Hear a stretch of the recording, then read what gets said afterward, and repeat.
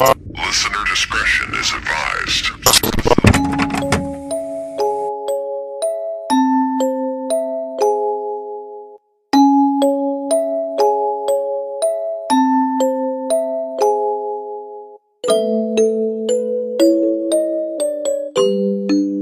Hey guys, Hello. my name is Gage, And my name is Ray. and you are listening to Gore Report, a true crime podcast. Oh, I like that approach. It's a little different, right? Yeah. Or is it really like not different? No, it's okay. It's lit. You're just trying to make me feel better. No, it's lit. I put so much thought in how to like not make the intro repetitive and boring, and every time I just feel like It's repetitive and boring. I don't know. I'm always kicking up that notch of weird. I mean, yeah. Yeah, Yeah. it is what it is. It is what it is. Aside from our silly banter, hi everybody. We're glad you're here. If this is your first time listening to the show, then welcome. Welcome. Welcome. We're happy to have you, and we are wishing you all a good day and a good week and a good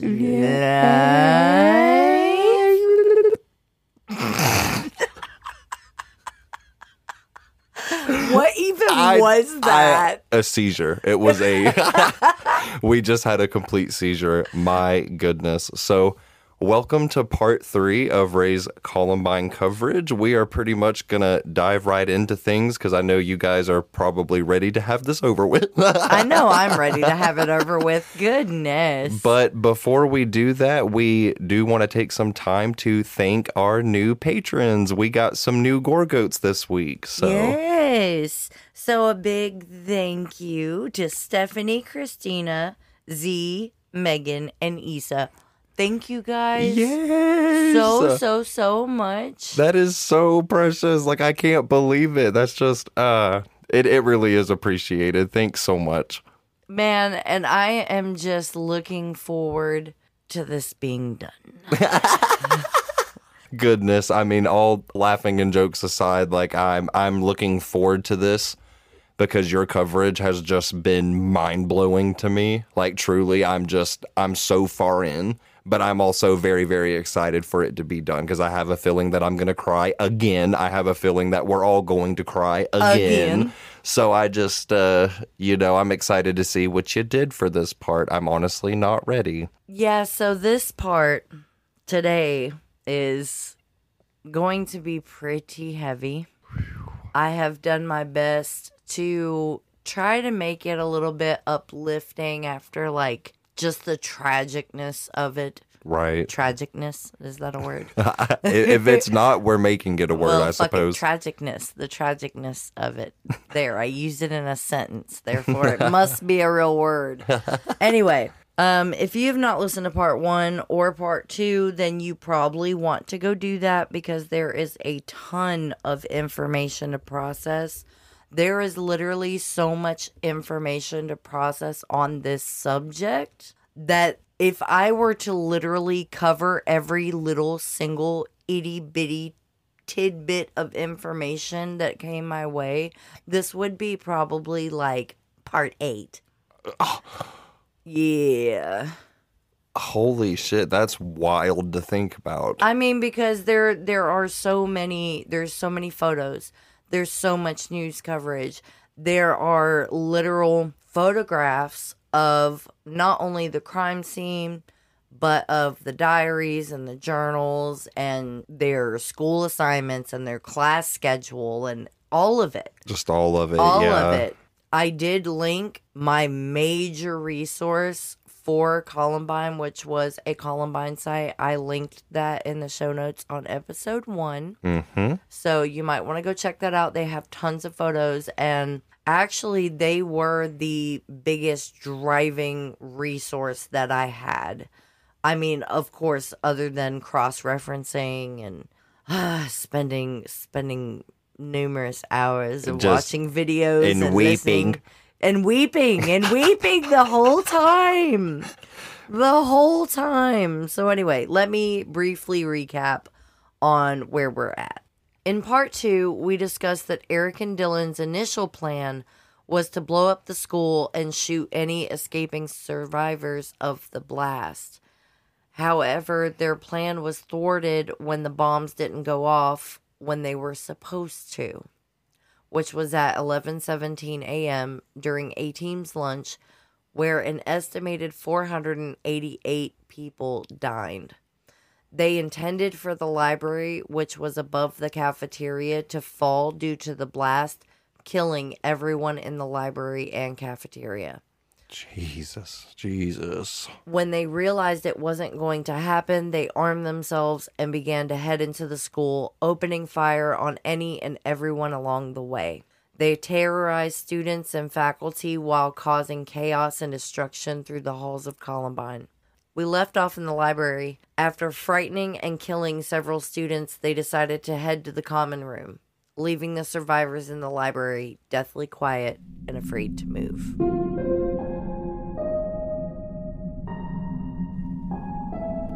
"11:44 a.m. Dylan and Eric enter the cafeteria and they stop on the landing of the stairs. Eric kneels down on one knee and he began to fire several shots at a duffel bag that contained a 20-pound propane tank that was rigged to be a bomb.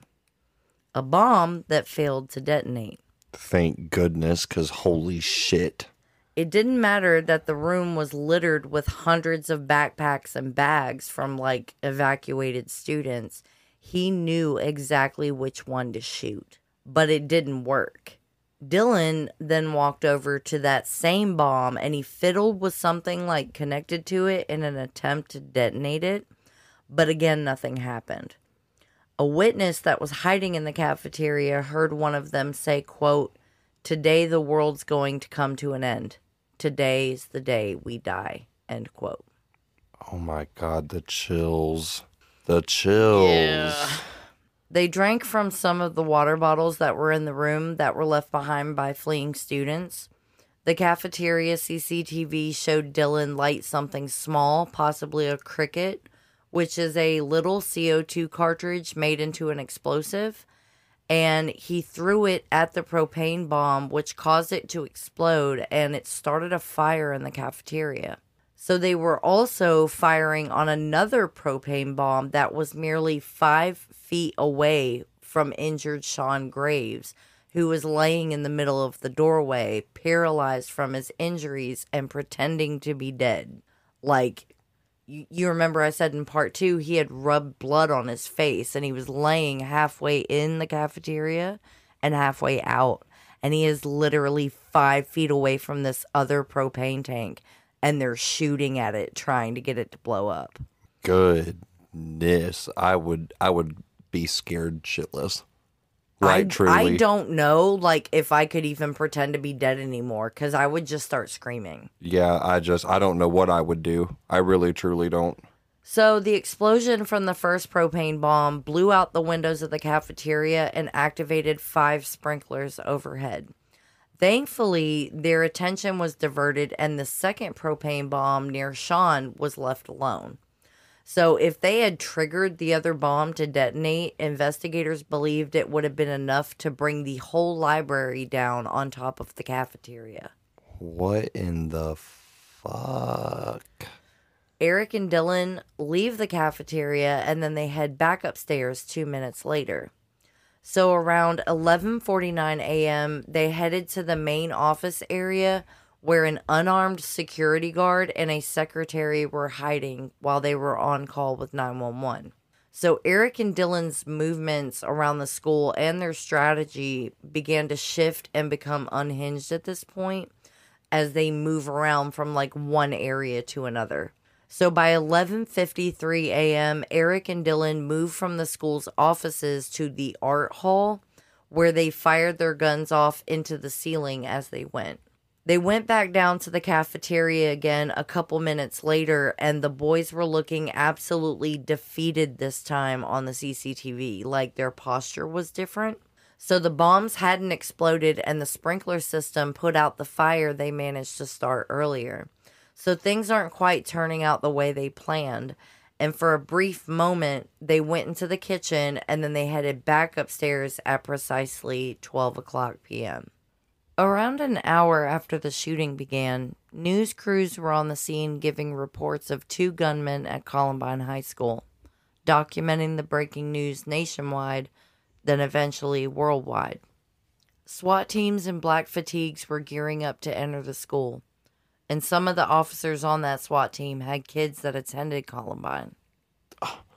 What? Yeah, I don't know how I could ever do a job like that and keep my shit together. I could not imagine, like, being in a SWAT team. You're about to, like, raid, like, go in. There's a shooting happening at this school, a school in which you have children that are attending. Like, I could not imagine that situation. Yeah, me being a parent, any high stress situation like that and you know your child is inside the building, There's no way. fuck no. Fuck no.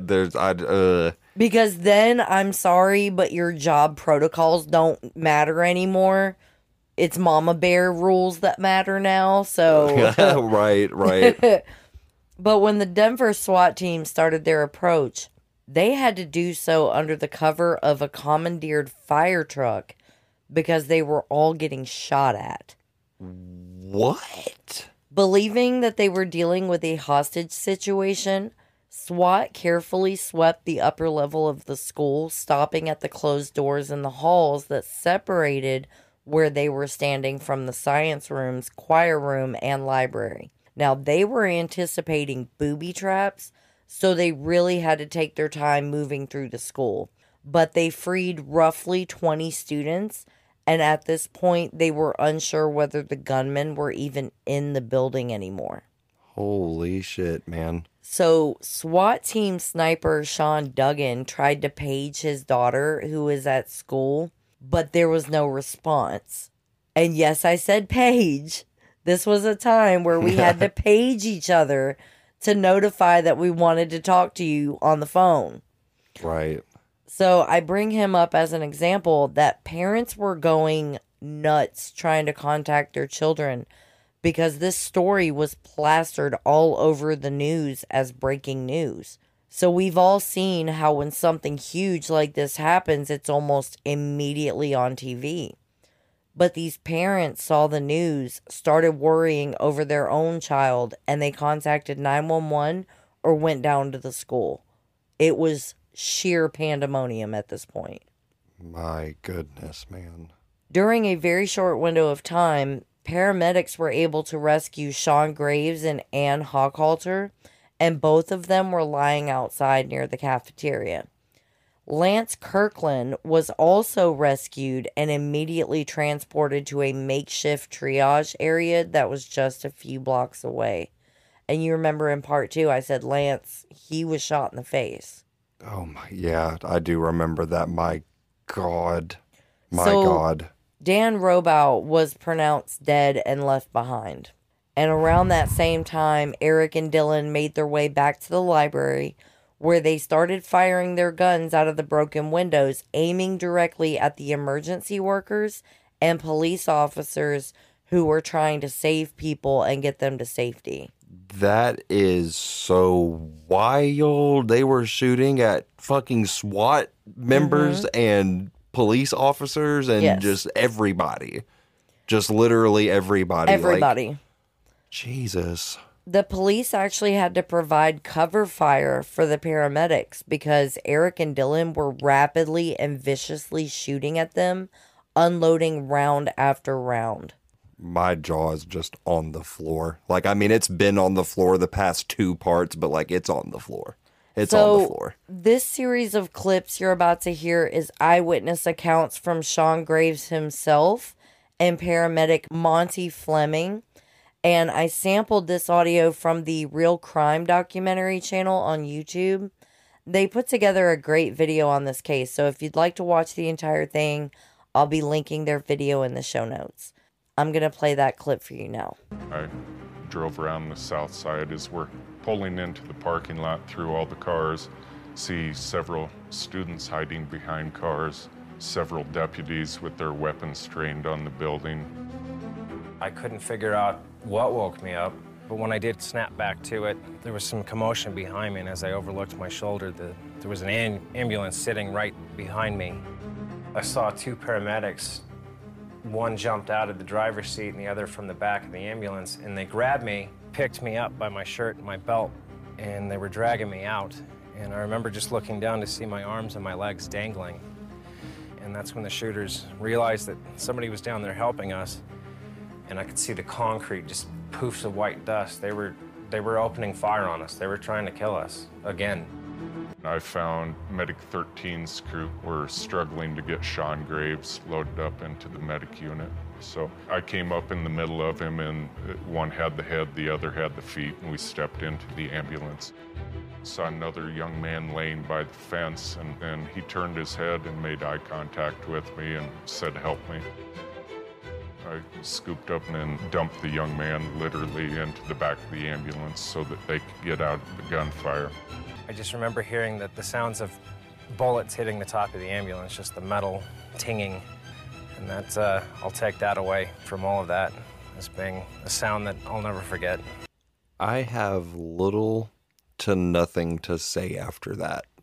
It was sheer. Like the imagery, like you listen to that and the imagery you're getting just, again. It was like, chaos. I said it in part 2. You've given so much more of a picture of what happened than I ever realized, that I ever knew myself. I am just progressively through this getting more shocked and more heartbroken, and just, I don't even know. Like, that is just absolutely brutal. Like, there's no other word for that. It's just brutal.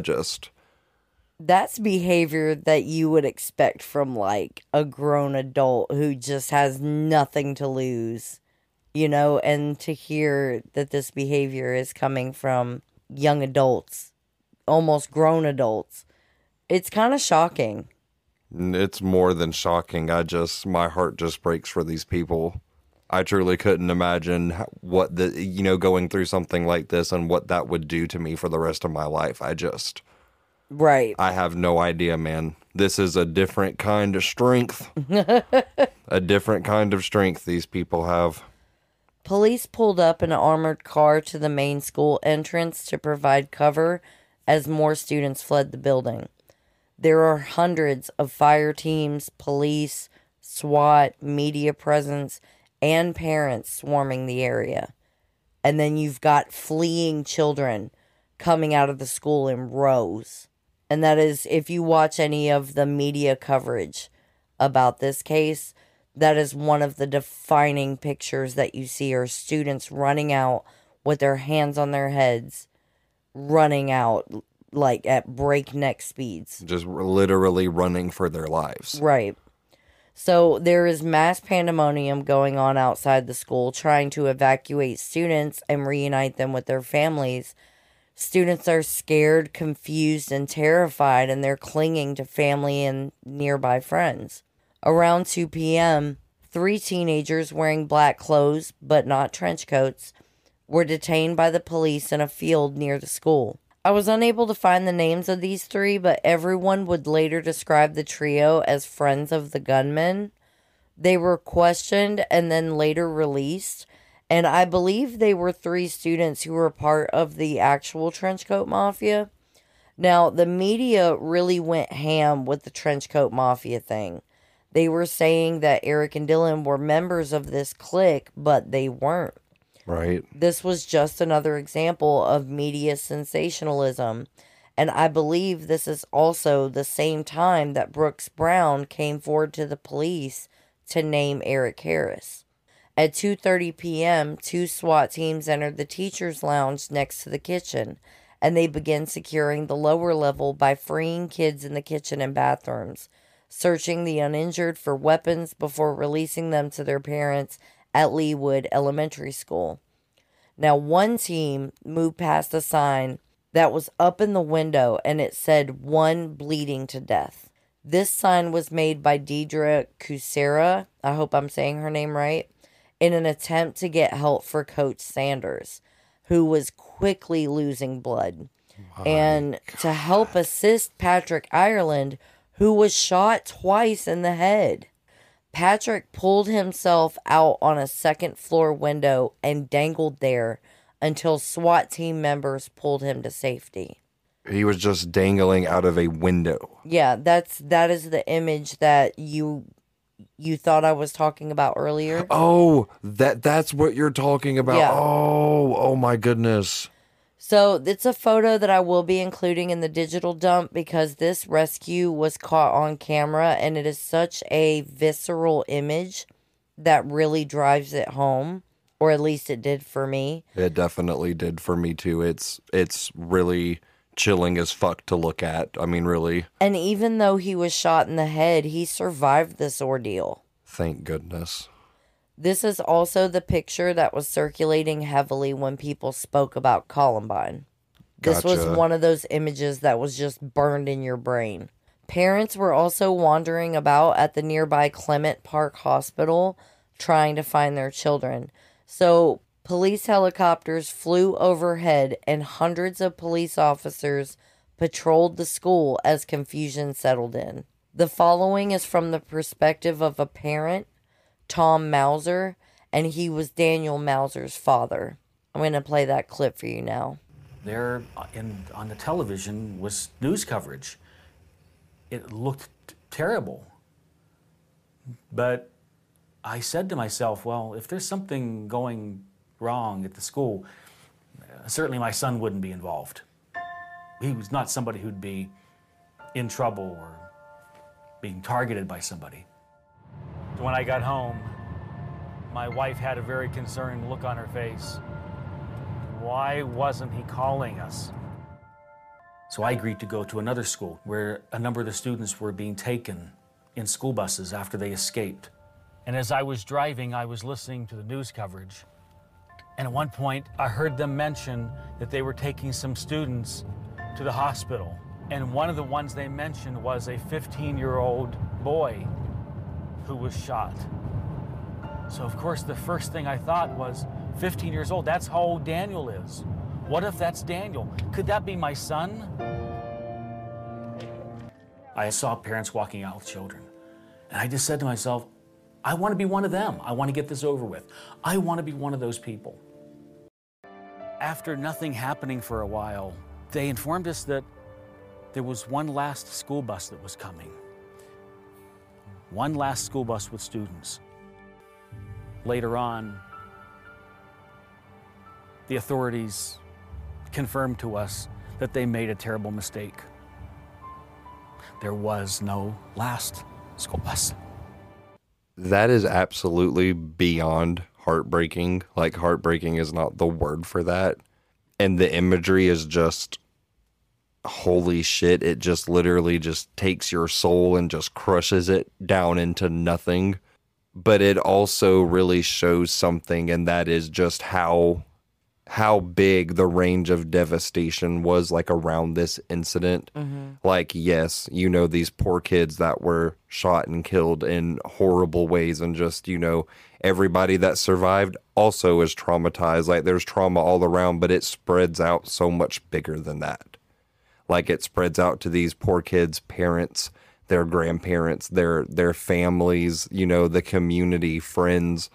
I just, God, my heart is just like sinking into my stomach. I really had to like hold my shit together to not tear up when he was talking about the school bus. Like, Oh no, I was definitely tearing up. I'm actually tearing up right now. Excuse me while I wipe it. Sorry. God. I'm trying not to cry over here, okay? I don't want to cry any more than I've already Right.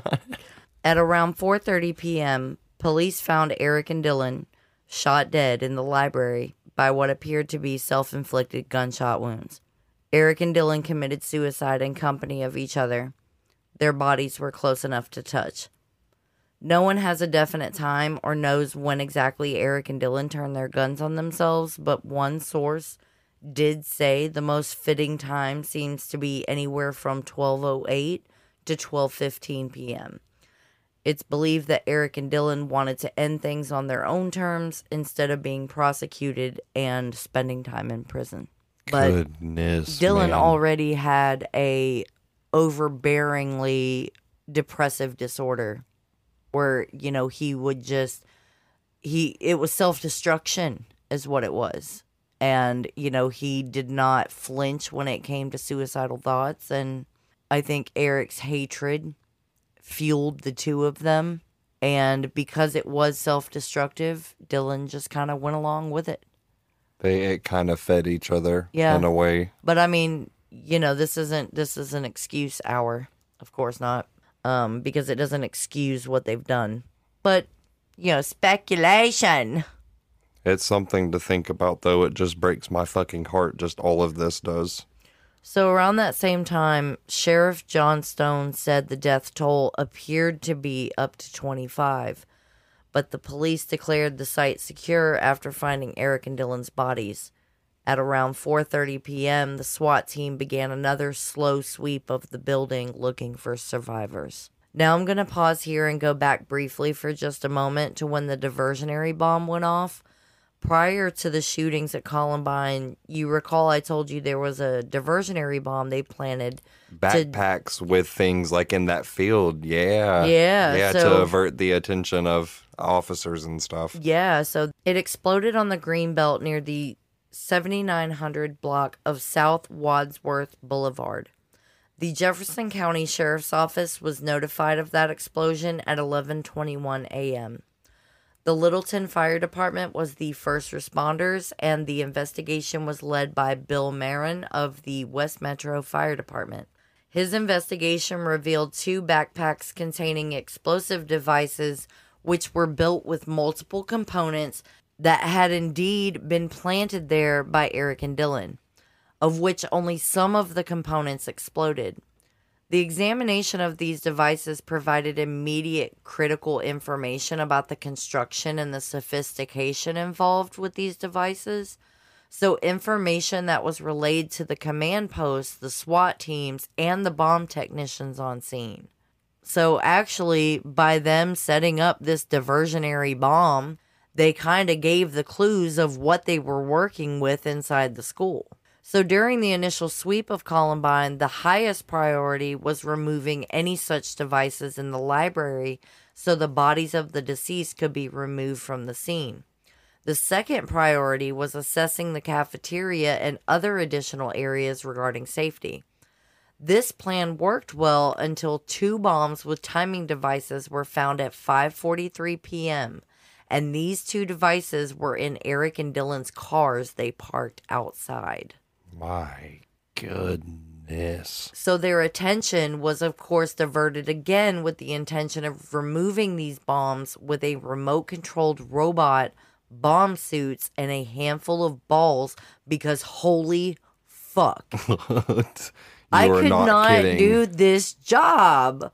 If you're on the bomb squad, my hat goes off to you because, baby, nerves of steel. Fuck. You wouldn't catch me doing no shit like that. Shit. My hand would be shaking so much.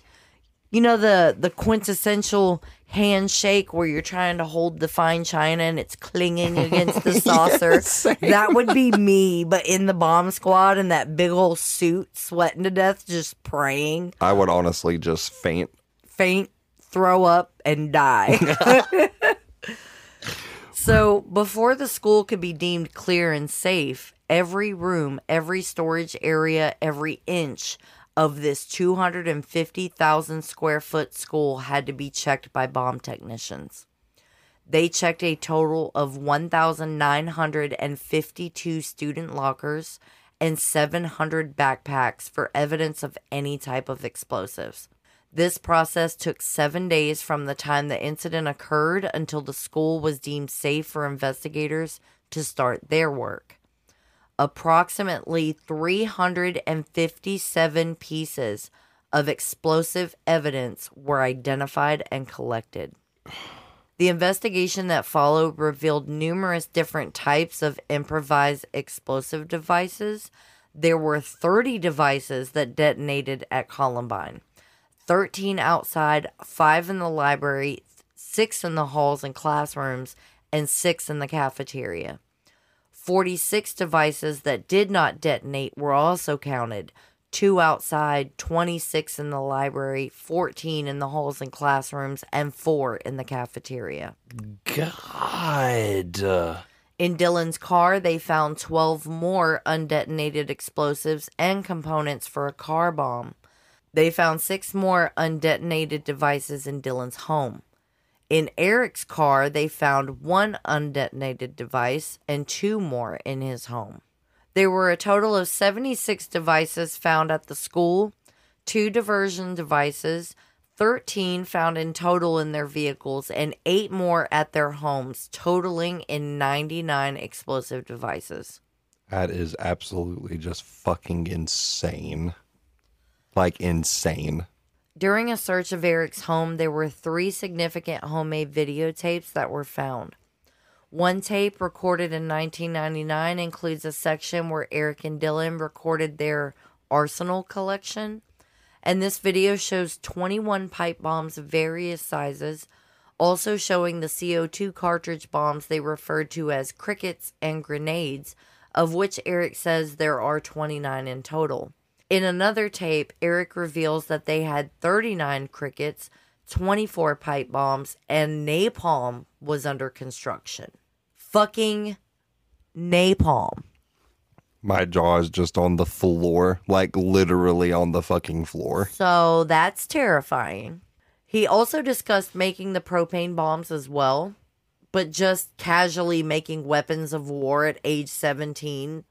Jesus. This is extreme. Like, this is beyond extreme.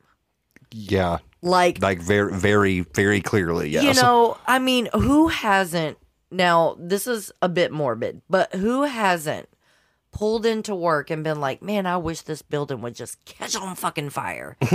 You know? Just burn this job down to the fucking ground. But, like, I can understand having slight hate for a specific place, but this is extreme. Right. Like, this is... What? It's just way beyond. It still takes my breath away. Many items used to make the bombs were tracked by receipts, and many of them were found to be available at numerous retailers as well. They were able to use the tapes and the information in the homemade videos to narrow down where some of it was purchased from. So now that we're caught up on the explosive devices, now we are back on the day of April 20th, 1999, and it is 6:15 p.m., and authorities found and disarmed several devices in the parking lot by this time. Later that evening at 10:30, a bomb that was set on a timer had exploded. No one was injured, but it showed them that they were right to wait to process the scene until it was 100% safe. Right. As they also discovered that some of the bodies in the school had also been booby-trapped. They actually took the time to booby-trap some of the bodies. By that Wednesday morning, police revised the death toll to 15.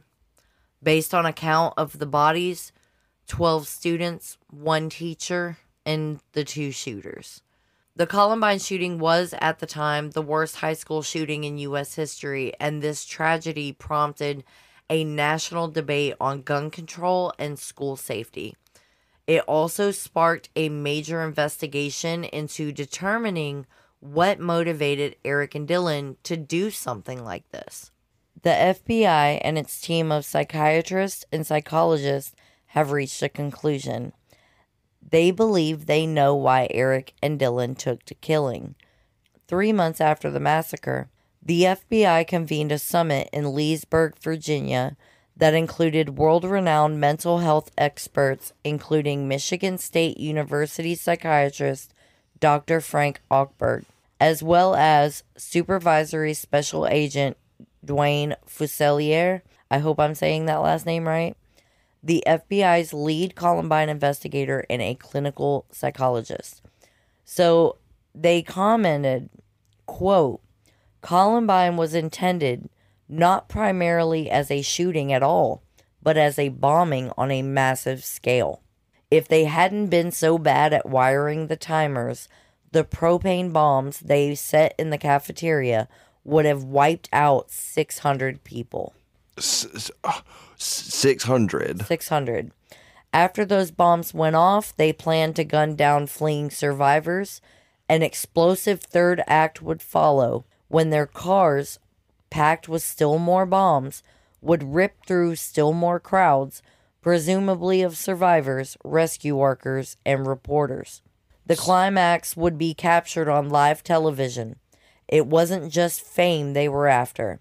They were gunning for devastating infamy on the historical scale of Attila the Hun.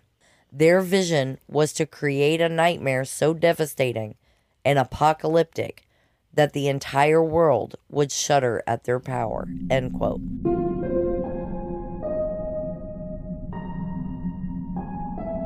So they were like, I mean, this is, I guess this should be common information at this point in your coverage, but like, they were quite literally trying to kill everyone. Yes. Like, absolutely everyone. Yes. Again. In fact, I don't know if I mentioned this in part 1 or part 2. It might be in part 1. But one of the first things that investigators came across when looking at Eric's, personal journal that he started to write in, the first thing that was written was, "I hate the fucking world and everyone in it." I can't. Right when you think you understand it in its entirety, you just turn around and then, nope, here we are. It's another level of just how absolutely just awful this is. Right. Like, I'm just so blown. I'm so blown. So the following clip is of FBI Special Agent Dwayne Fusillier's comments regarding Columbine and the shooter's behaviors. I am so sorry if I butchered that last name. I am trying. I'm going to play that clip for you now. These two students did not just snap. In this case, it was clear they began talking about doing something like this just about a little over a year before. Here's a side note. Do you know the reason why they picked April 20th, 1999? I do not know. And it definitely wasn't for 420. I'm just going to throw that out there right now. It definitely was not for that. They picked this date because it was Adolf Hitler's birthday. What? And they intended their plans to be just as shocking and traumatic as Hitler. Because you remember I said in part 2, they were idolizing Hitler. Right. Like, they were doing the whole Heil Hitler salute and everything. But were they neo-Nazis? Like, I don't believe so. I believe they did these things for shock value and to draw attention to themselves, trying to be, like, edgy or angsty, Right.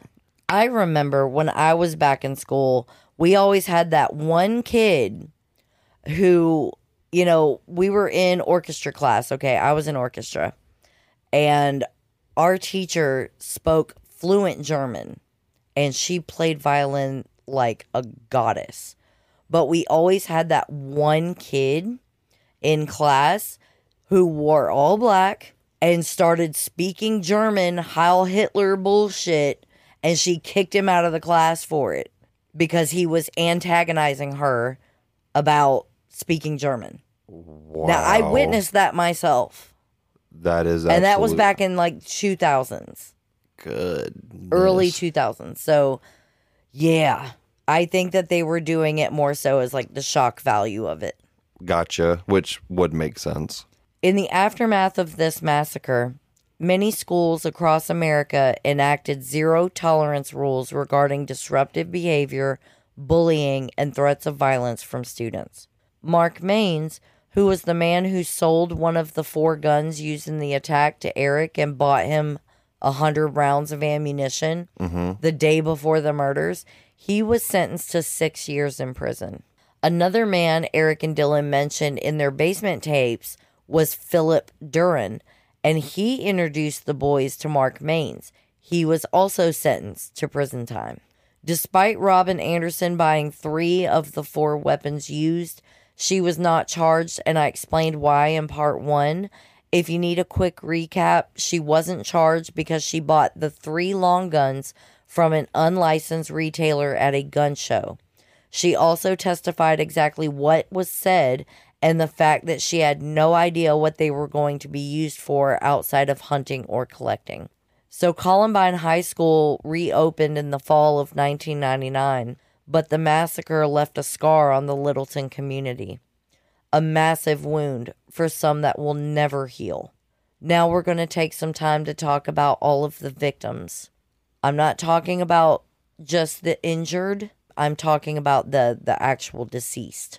Gotcha. I want to give some space in this episode to honor and remember each person who lost their life the day of the shooting. These kids have families that are still grieving their loss to this day, and it's extremely heartbreaking.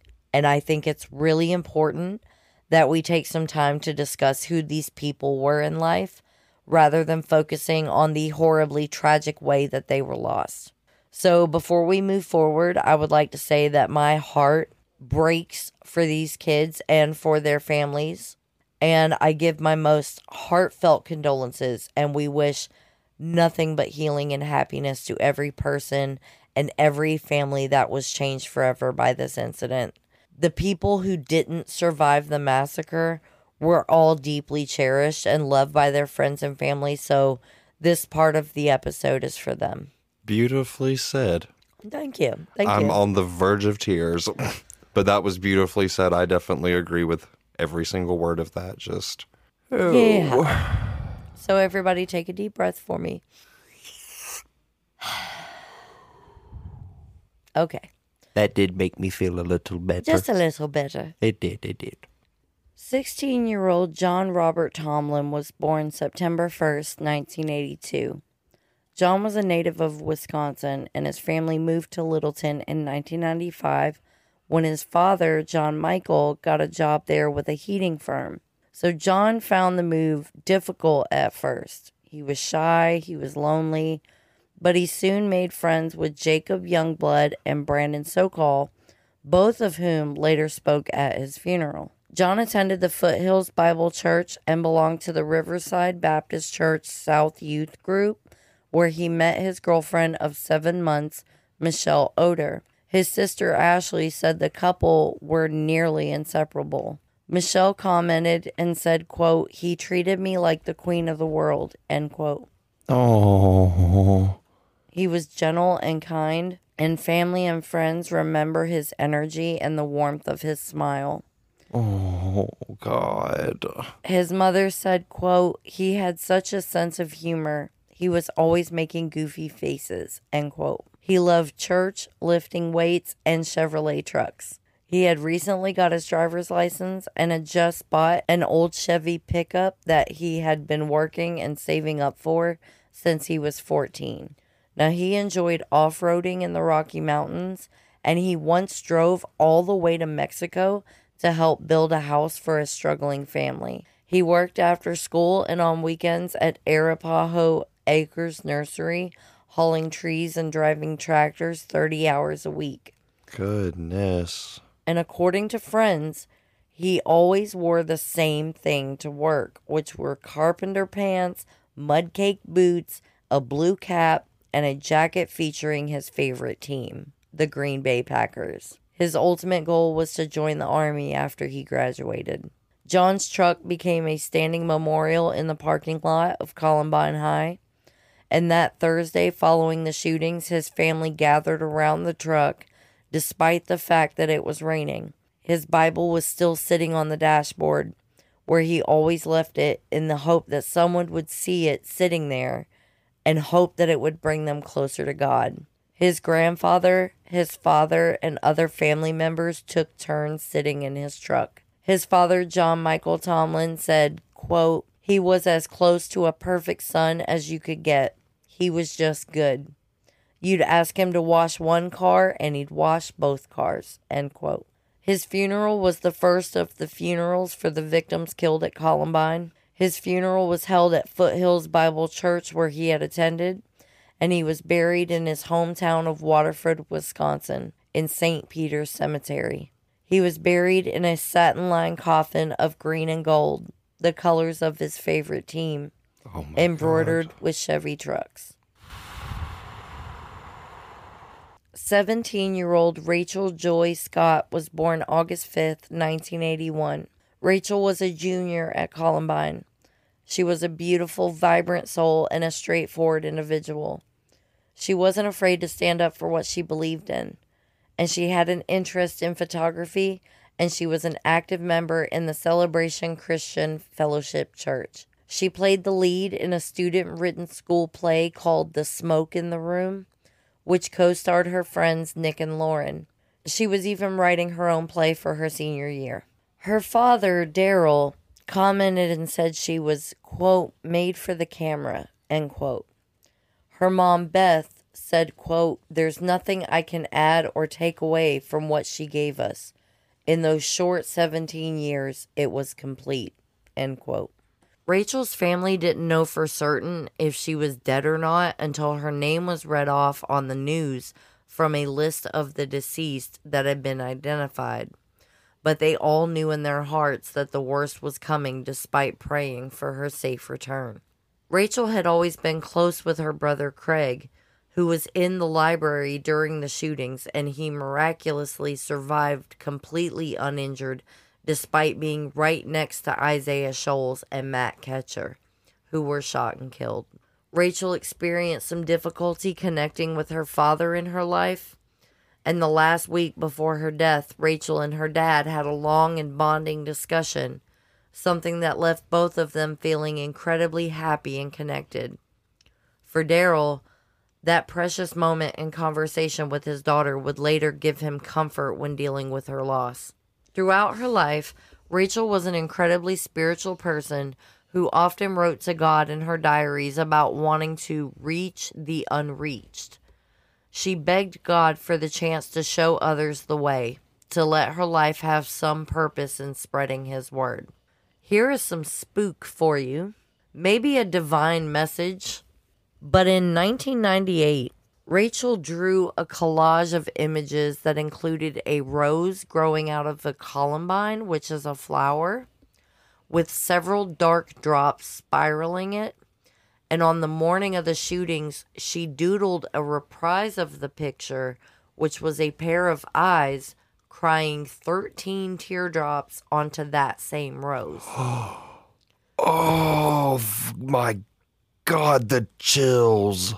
Which was the same number of victims the shooters would kill during the massacre just hours later. I did include this photo in our photo dump so you can look at it. It was drawn by Rachel before she was murdered. But after her death, Rachel's car was turned into a makeshift memorial by her friends where it sat in the parking lot. Rachel's friend Lauren Beecham said, quote, in my eyes, she was just one of those kinds of people you know you won't ever meet again. She was the kind of person only born once, end quote. Now, Dylan had known Rachel since kindergarten, and he had been the sound tech for a talent show that Rachel performed in 1998. Ironically, when the sound messed up during her dance, it was Dylan who saved her performance by hooking up a reserve tape deck.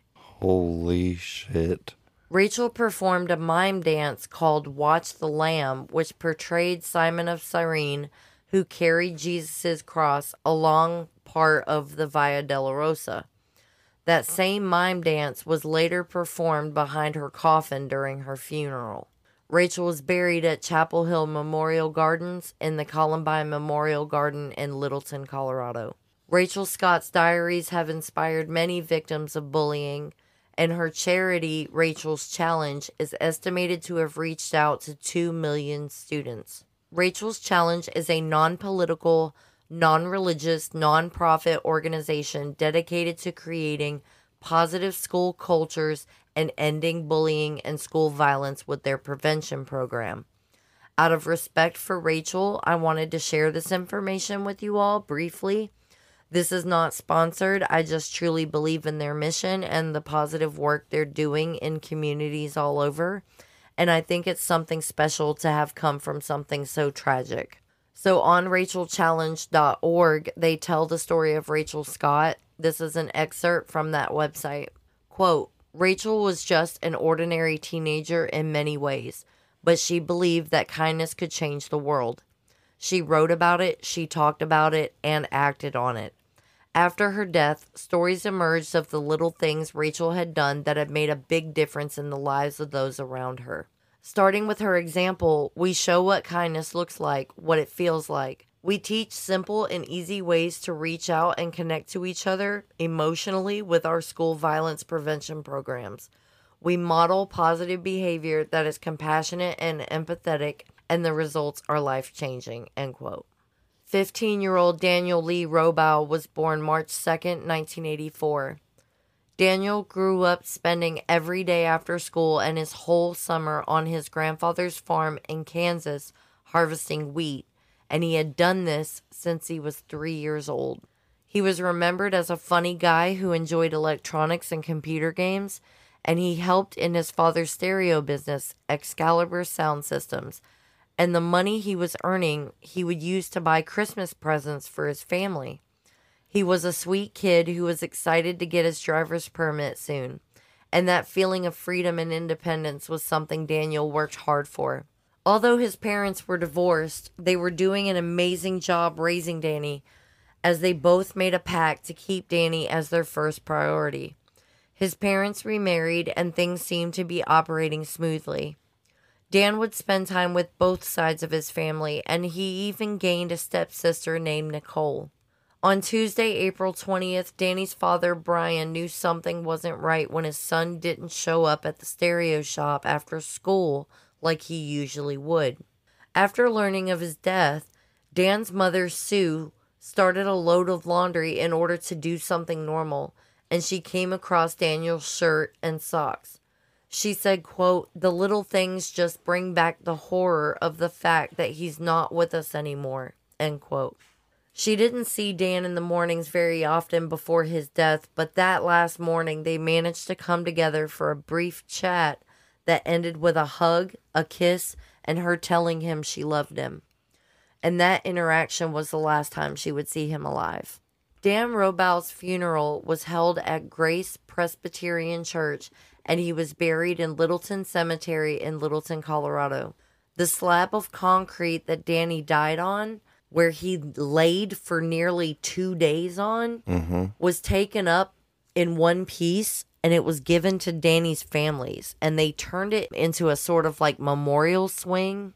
I included a photo of it in our photo dump, and it's beautiful how they set it up.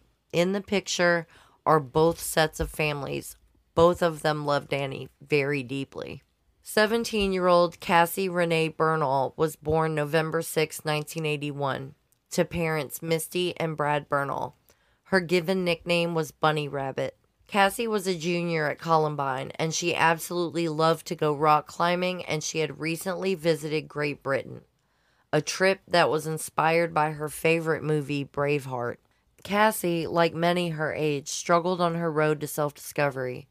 But despite all the hardships she faced, Cassie found support in her friends and at her church.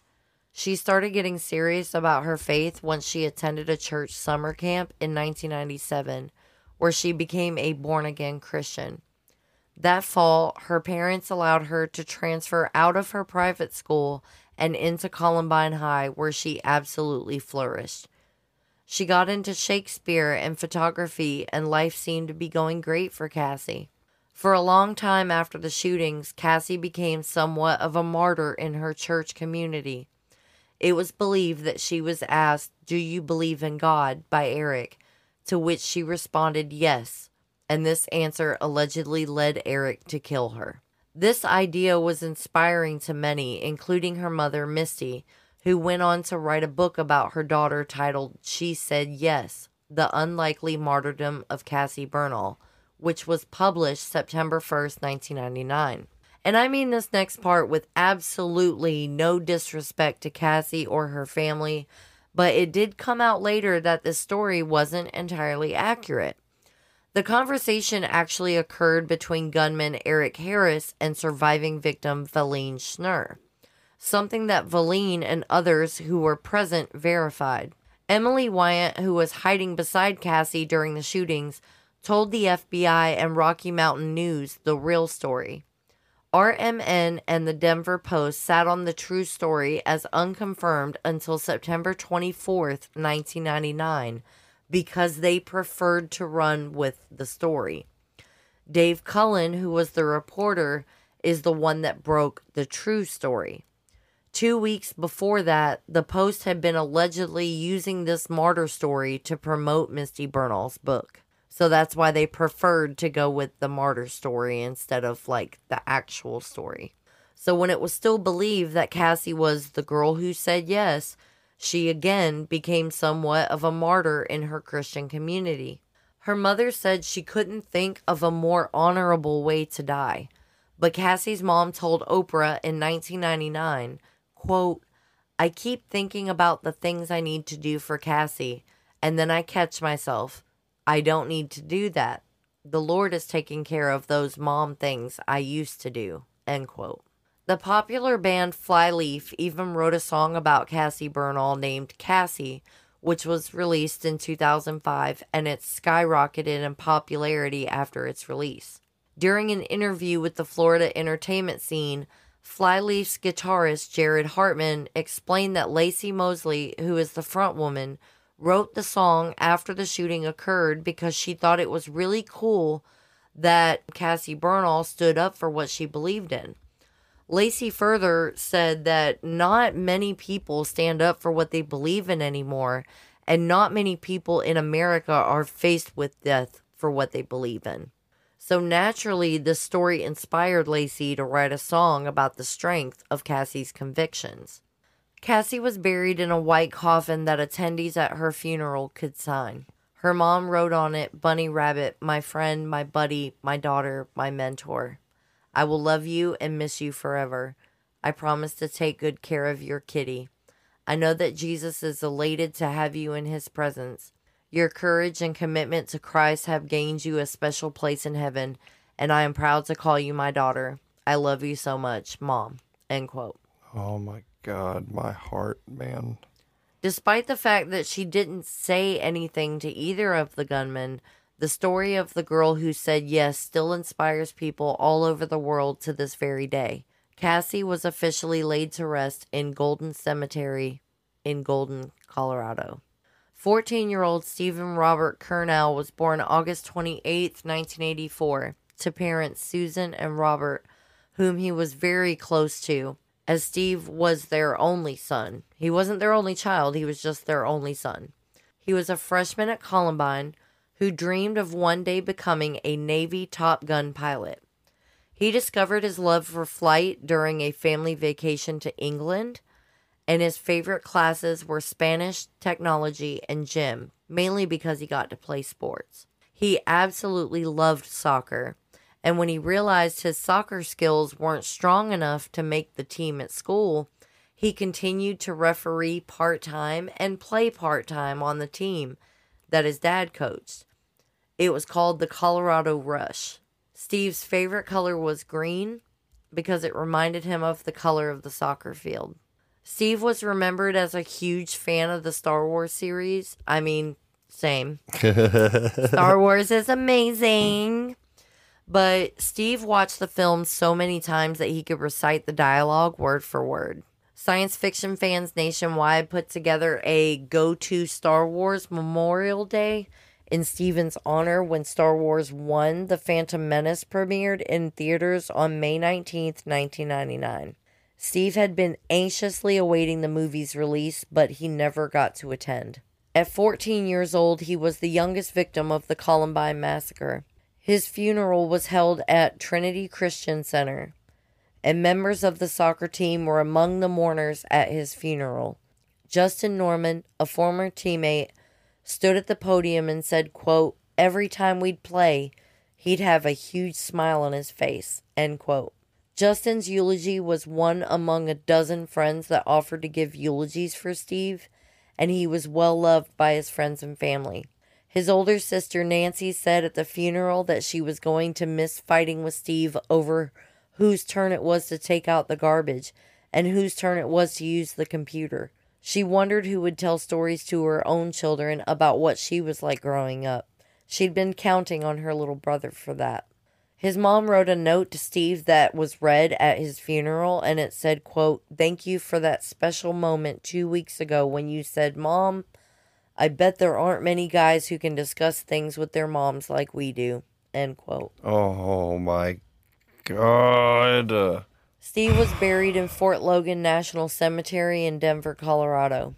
The following was written by Steve shortly before his death. Quote, "My favorite place is the soccer field because I am feared as a player and respected as a ref. I take all my anxiety on the ball and the whistle, and it is good exercise." End quote.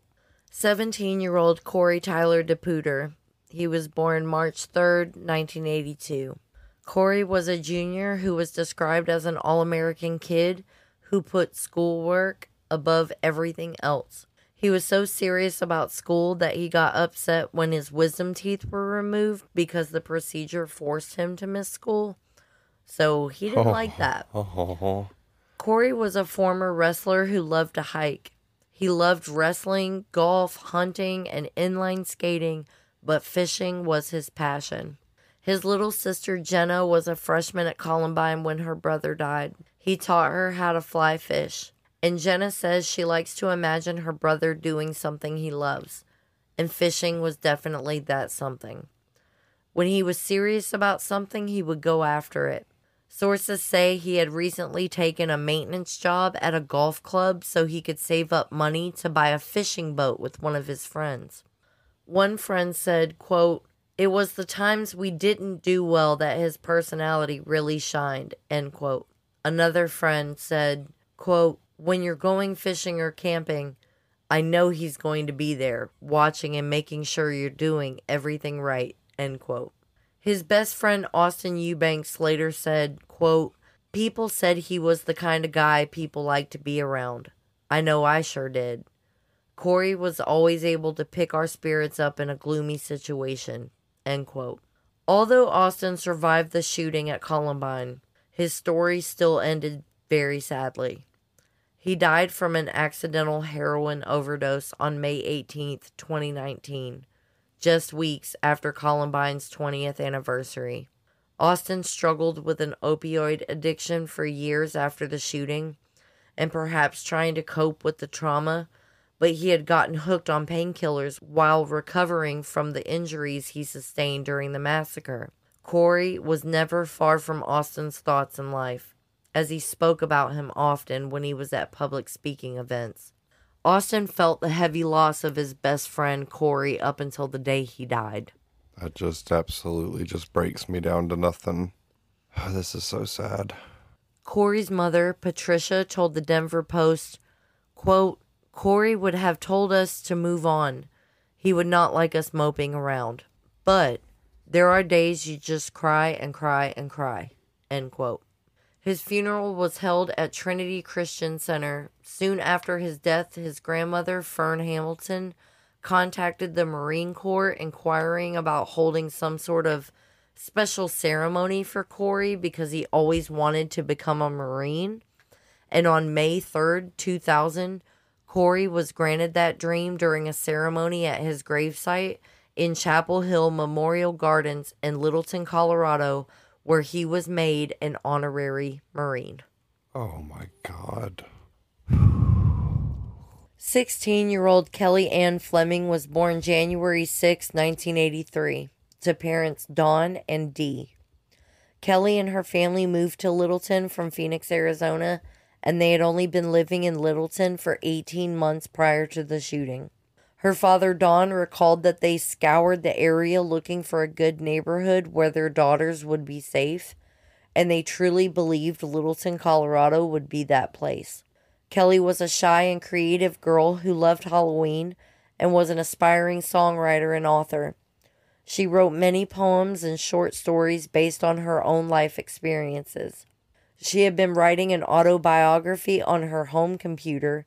She started it with stories of her birth, and she had gotten as far as her 5th year. Her stories often ended with a happy ending as well. I just had to throw that in there, by the way. She would regularly go to Columbine's library to write and research because someday she hoped she'd be a published author. and she also entered into different writing contests. She loved to read as well, especially books about vampires. Like, I love this girl. Same. I was about to say so same. Kelly was just learning how to drive, and she wanted to get a job at a daycare center so she could save enough money to buy a Mustang or a Corvette. She planned on returning to Phoenix for a visit or going on road trips with her friends. Her mother, Dee, remembered Kelly coming home from school just 2 short months before the shooting, and she remembered Kelly saying, "I'm not shy anymore." She was finally coming out of her shell, and her life was snuffed out before she got the chance to live her life to the fullest. Her body was found near Lauren Townsend, and finding this out, Kelly's father said, quote, "Here's one of the real leaders of the school, and our Kelly was next to someone like that. I'm sure Lauren took care of Kelly. She wasn't alone," end quote. He also said he prayed for the parents of the shooters. Quote, "They'll have a tougher time getting over this than we will," end quote. Oh my God, the goosebumps. Literal goosebumps. Kelly's funeral was held at the same time as Daniel Mauser's at the St. Francis Cabrini Catholic Church. She was buried with 2 teddy bears in her arms. Her grave is located at Mount Olivet Cemetery in Wheat Ridge, Colorado. 15-year-old Daniel Connor Mauser was born June 25th, 1983, to parents Linda and Tom. Daniel was described by his family as a shy, gentle soul who is not only lovable but also loving. He was a sophomore at Columbine who excelled in math and science, but overall he received straight A's. Tom remembers his son to be a smart young man who wouldn't back down from a challenge, but he was also the sweet, lovable kid that wasn't ashamed to hug his parents. He was also close friends with his sister, Christine. He loved to be physically active as he was an amazing swimmer and he loved to hike. Tom hoped that in the summer of 1999 that he would take Daniel on his first 14,000 mountain hike. He loved pepperoni pizza, playing video games and computer games, and watching shows like The Simpsons and The X-Files. He is also really good at trivia and knowledge games as well. Like, this kid was super smart. He was also hoping to get his driver's license in 2000. Daniel attended Ken Carroll Middle School, which is the same school Dylan and Eric went to, but there's no record of them knowing each other. Daniel may have been shy, but he didn't let that stop him from joining the debate team and the cross-country team. He liked to ski and camp. He loved being active and being outside. He also had amazing adventures as he had recently returned from a 2-week trip to Paris with the school's French club. And as I mentioned earlier, he received straight A's in his classes for the last 2 grading periods, and he won the Stretch for Excellence Award for being named the top biology student of the sophomore class at Columbine High School. But sadly, he died before he could learn that he'd been selected for that honor. Daniel was also accepted for membership into the National Honor Society in September of 1999. He had applied for the membership weeks before he died. Daniel volunteered at the Swedish hospital and he was preparing for confirmation in the Catholic Church. He would have been confirmed at St. Francis Cabrini Church 2 weeks after the date of his death. His class put a plaque in the teen program room in Daniel's honor. Daniel was concerned with gun safety in America. Just 2 weeks before he was murdered, Daniel asked his father if he knew that there were loopholes in the Brady Bill. And Tom was motivated by what he interpreted as a sign for action, because Daniel was shot with a gun that was purchased through the exact loophole that he had pointed out to his dad. Oh my fucking God. Tom is now an active protester of the NRA, and he continues to campaign for stricter gun laws in the wake of his son's tragic death. As I mentioned earlier, his funeral was held jointly with Kelly Fleming's at St. Francis Cabrini Catholic Church, and he was buried in Mount Olivet Cemetery in Wheat Ridge, Colorado. Not long after the shootings, Daniel's family, along with several other families of the victims, learned that the school district was planning to reopen the library where Daniel and many others had died. So the original plan was to make cosmetic changes, such as removing the carpet, repainting, and replacing shelves that were riddled with bullets. The families were upset by this notion, so the Mausers, along with several other parents and volunteers, founded HOPE, which is Healing of People Everywhere, and together they convinced the district to tear out the old library completely and replace it completely. They wanted to cut corners, and the family was like, oh, hell no. And I 100% agree with them. Right, I do too. I don't see how future children and future generations could sit in a library that still had evidence or remnants of what happened there. Right, I don't understand that, especially the kids too that went through it and then had to go back. You would expect them to go back to school with traces of that shit. And the library looking exactly the same. Like, yeah. No, absolutely fucking not. So I have included a link in my show notes from Moms Demand Action, and they have an article that gives excerpts from Tom Mauser's book, and it's worth the read. 16-year-old Matthew Joseph Ketcher was born February 19th, 1983. He was a sturdy 210-pound athlete who was a sophomore at Columbine. We've all known a kid like this in school. The tall, built, athletic, but goofy kid that was always a joy to be around. Like, we've all known someone like that. That was Matt Ketcher.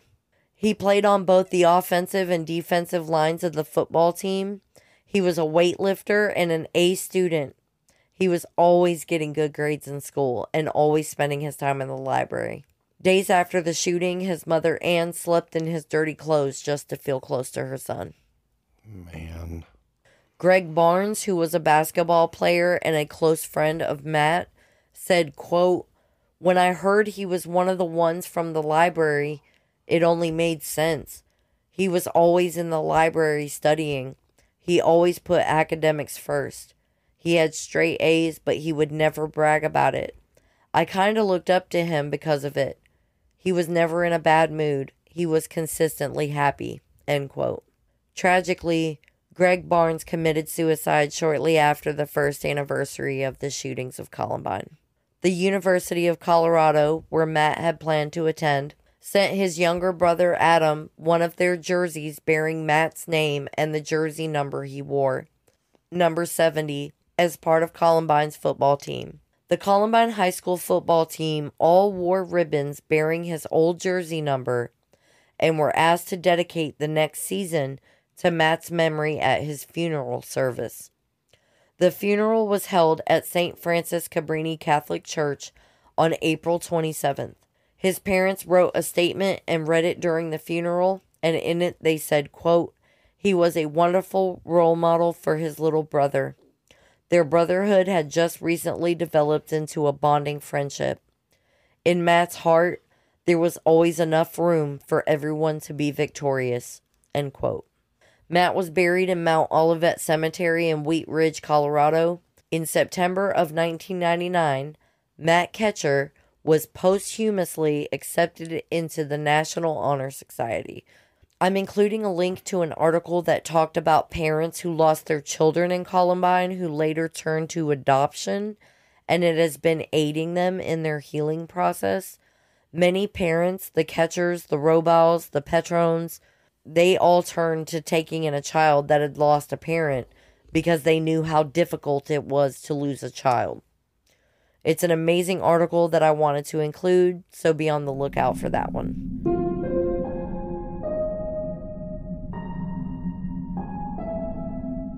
18-year-old Lauren Dawn Townsend was born January 17th, 1981. Lulu was what everyone called her, and she was a senior and a driven captain of the girls' varsity volleyball team, which her mother, Dawn Anna, coached. She was a member of the National Honor Society and was a candidate for valedictorian of her graduating class.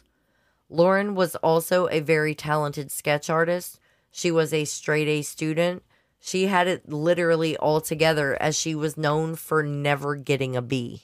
She volunteered at a local animal shelter and had planned to major in biology at Colorado State University when she graduated from Columbine. Her funeral was held at Foothills Bible Church, where her brother Josh played a tribute video filled with moments from her life. Many of her teachers spoke at her funeral, commending her gentle nature and loving spirit as well as her academic excellence. Her coffin was a white one that people attending her funeral could write on, much like one would sign a yearbook. Her father wrote, "Lulu, you'll always be my baby." She was buried in Littleton Cemetery in Littleton, Colorado. 16-year-old Kyle Albert Velasquez, born May 5th, 1982. When Kyle was just a baby, he suffered a stroke that left him mentally disabled, and he was also a severe asthmatic. As a special needs child, Kyle was often ignored, avoided, and teased while growing up. He knew what it was like to be an outcast. Due to his disabilities, Kyle's parents had prepared to spend the rest of their lives with him. He would accompany his mother everywhere while she ran her errands. Neighbors and relatives say Kyle enjoyed chores and family activities. They say he was a gentle giant, as he was 6 feet tall and 230 pounds when he died.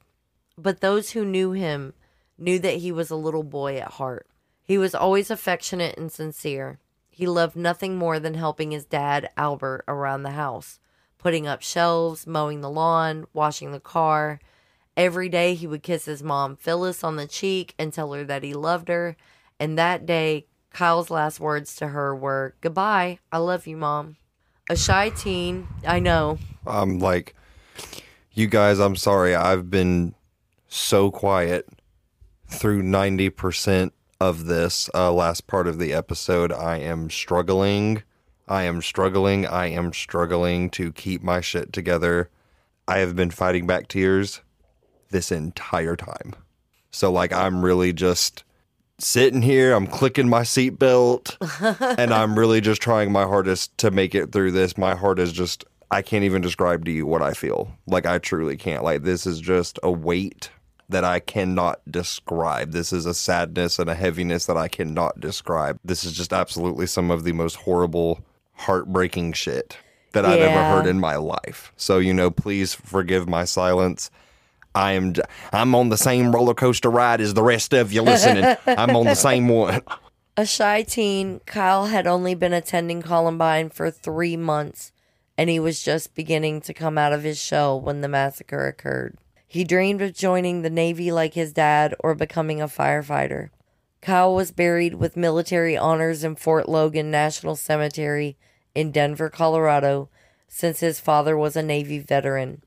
His parents were given the flags that were used in his honor, one from his coffin and the other one that was flown at half-mast in Kyle's honor at the state capitol. Members of the West Bowles Community Church planted 15 trees at Columbine for all 15 people who died, including Eric and Dylan. Al, Kyle's father, and Danny Robaugh's father, Brian, they went to the school and chopped down the 2 trees planted for Eric and Dylan. Yeah. 18-year-old Isaiah Eamon Scholes was born August 4th, 1980, with a heart defect, and his parents said that he was a fighter who overcame his disability and went on to make the absolute most out of his life before it was snatched away from him. He had played cornerback the previous year on the football team, but his father claimed he quit, quote, possibly because of racial intimidation, end quote. And I hate that so much because sadly, that was very much a thing back then as it is today. I think it happened more back then because people, again, back then didn't talk openly about racism, bullying, mental health, misogyny, and many other things. I was the only girl on the wrestling team back in 2002, 2003. And my coach was so sexist. I had to work harder to prove myself. So I think his parents were correct in their assumption. Tangent over, I'm just saying that, that is very much a thing. If the coach has certain preconceived notions about you, they will actually pressure you until you get off the team. Wonderful. We love that. I don't know if it happens for everyone, but it definitely happened to me. And allegedly it had happened to Isaiah as well, sadly. Isaiah was a senior at Columbine when he was tragically murdered.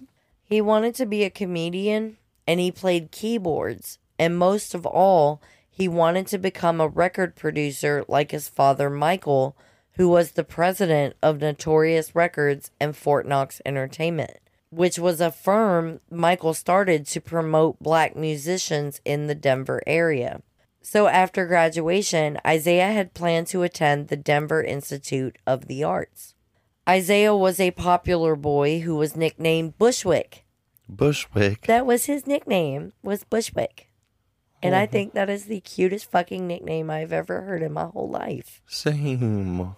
Columbine principal Frank DeAngelis said at Isaiah's funeral that his classmates would compete to work on school projects with him. Quote, Isaiah Scholes, thank you for having such a positive impact on our school and on our family. You will be greatly missed, and I love you, my dear child. End quote. Oh my God. His classmate and friend Nick Foss said, quote, he's smiling down on us. I know he is. End quote. Isaiah was the last of the Columbine victims to be buried, and Isaiah was laid to rest in Fairmount Cemetery in Denver, Colorado. Martin Luther King III, son of Martin Luther King Jr., spoke at Isaiah's funeral at the Heritage Christian Center. The teacher that lost his life was 47-year-old William Dave Sanders, and he was born October 22nd, 1951. Dave was a computer and business teacher at Columbine for 25 years and a coach of the girls' basketball and softball teams. He left behind his wife, 4 children, and 5 grandchildren. His students said that he was a teacher, a friend, a mentor, and an inspiration. When the gunmen started firing outside the school, he ran to the cafeteria and sounded the alarm. He, along with 2 of the school's janitors, helped get more than 100 students out of the path of danger by herding them away from the shooters. He saved untold numbers of lives that day. His last words were reported to be, tell my family I love them. Dave's daughter, Angela, said at his funeral, quote, what you did in that school on Tuesday was an amazing act of heroism. Even after you were hurt, you continued to be brave. You continued to be the brave, selfless man we all know you are. End quote. Dave was buried in Littleton's Chapel Hill Memorial Gardens. Since his death, Coach Dave Sanders has had a softball field at Columbine and a scholarship named after him to honor his memory and after his death. He received the Arthur Ashe Award for Courage, and he now has a highway named after him in his honor. Now, that is all of the victims. Now, some victims and families of people killed or injured filed suit against the school and the police. Most of these suits were later dismissed in court.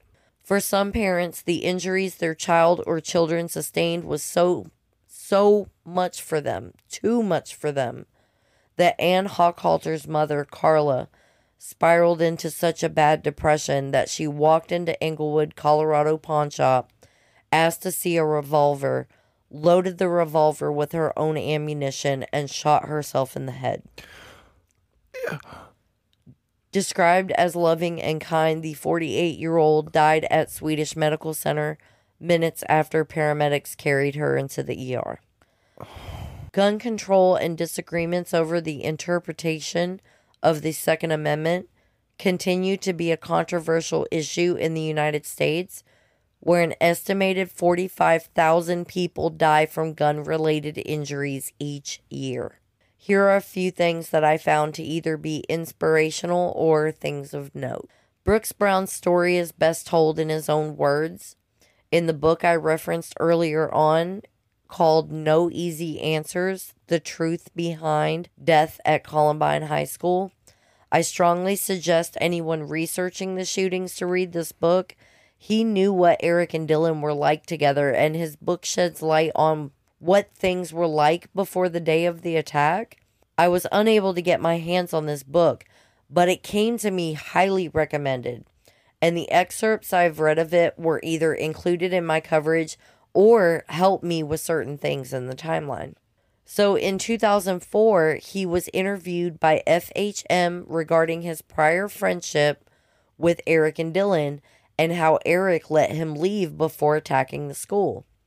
Brooks is quoted saying, quote, Eric and Dylan created this tragedy, but Columbine created them, end quote. Oh, fuck. Mark Taylor, who was a survivor of the shooting, recalled, quote, I was just thinking I was going to die, end quote. His injuries defied the odds, traversing his chest cavity at logic-defying, life-saving angles that confounded the emergency medical workers who treated him. His primary care physician, his family physician, William Deagle, who is also a born-again Christian, called Mark's recovery supernatural. Oh, my goodness, man. Yeah, so, like, even though he got shot, the angles that the bullets went through his body is just, like... just happened to not be fatal. Right. That is so insane. So Mark says, quote, it wasn't luck, like you're playing a poker game and you get lucky. This was a miracle. I have no idea why I'm still here, end quote. Chills. Sean Graves, although paralyzed from the chest down due to his injuries he sustained at Columbine, he was told he would never walk again. But Sean wasn't going to accept that, and he busted his ass day in and day out in rehabilitation, and now Sean Graves is walking to tell the tale. Holy shit. I mean, that's wonderful news, but just holy shit. Yeah, he had a goal of walking across the stage for his graduation, and he actually accomplished that goal. Wow, that is nothing short of absolutely amazing, honestly. And now I want to bring to light a TED Talk that hosted Sue Klebold, Dylan Klebold's mother, and what she had to say was, for me, enlightening and eye-opening, and I think it will be for you guys as well. I want to play it in its entirety. It's no longer than 15 minutes. If you don't want to hear what she has to say, then by all means skip ahead. It's going to be 15 minutes long, and I am going to play that clip for you now. The last time I heard my son's voice was when he walked out the front door on his way to school. He called out one word in the darkness, bye. It was April 20th, 1999. Later that morning at Columbine High School, my son Dylan and his friend Eric killed 12 students and a teacher and wounded more than 20 others before taking their own lives. 13 innocent people were killed, leaving their loved ones in a state of grief and trauma. Others sustained injuries, some resulting in disfigurement and permanent disability. But the enormity of the tragedy can't be measured only by the number of deaths and injuries that took place. There's no way to quantify the psychological damage of those who were in the school or who took part in rescue or cleanup efforts. There's no way to assess the magnitude of a tragedy like Columbine, especially when it can be a blueprint for other shooters who go on to commit atrocities of their own. Columbine was a tidal wave, and when the crash ended, it would take years for the community and for society to comprehend its impact. It has taken me years to try to accept my son's legacy. The cruel behavior that defined the end of his life showed me that he was a completely different person from the one I knew. Afterwards, people asked, "How could you not know? What kind of a mother were you?" I still ask myself those same questions. Before the shootings, I thought of myself as a good mom, helping my children become caring, healthy, responsible adults was the most important role in my life. But the tragedy convinced me that I failed as a parent, and it's partially this sense of failure that brings me here today. Aside from his father, I was the one person who knew and loved Dylan the most. If anyone could have known what was happening, it should have been me, right? But I didn't know. Today I'm here to share the experience of what it's like to be the mother of someone who kills and hurts. For years after the tragedy, I combed through memories, trying to figure out exactly where I failed as a parent, But there are no simple answers. I can't give you any solutions. All I can do is share what I have learned. When I talk to people who didn't know me before the shootings, I have 3 challenges to meet. First, when I walk into a room like this, I never know if someone there has experienced loss because of what my son did.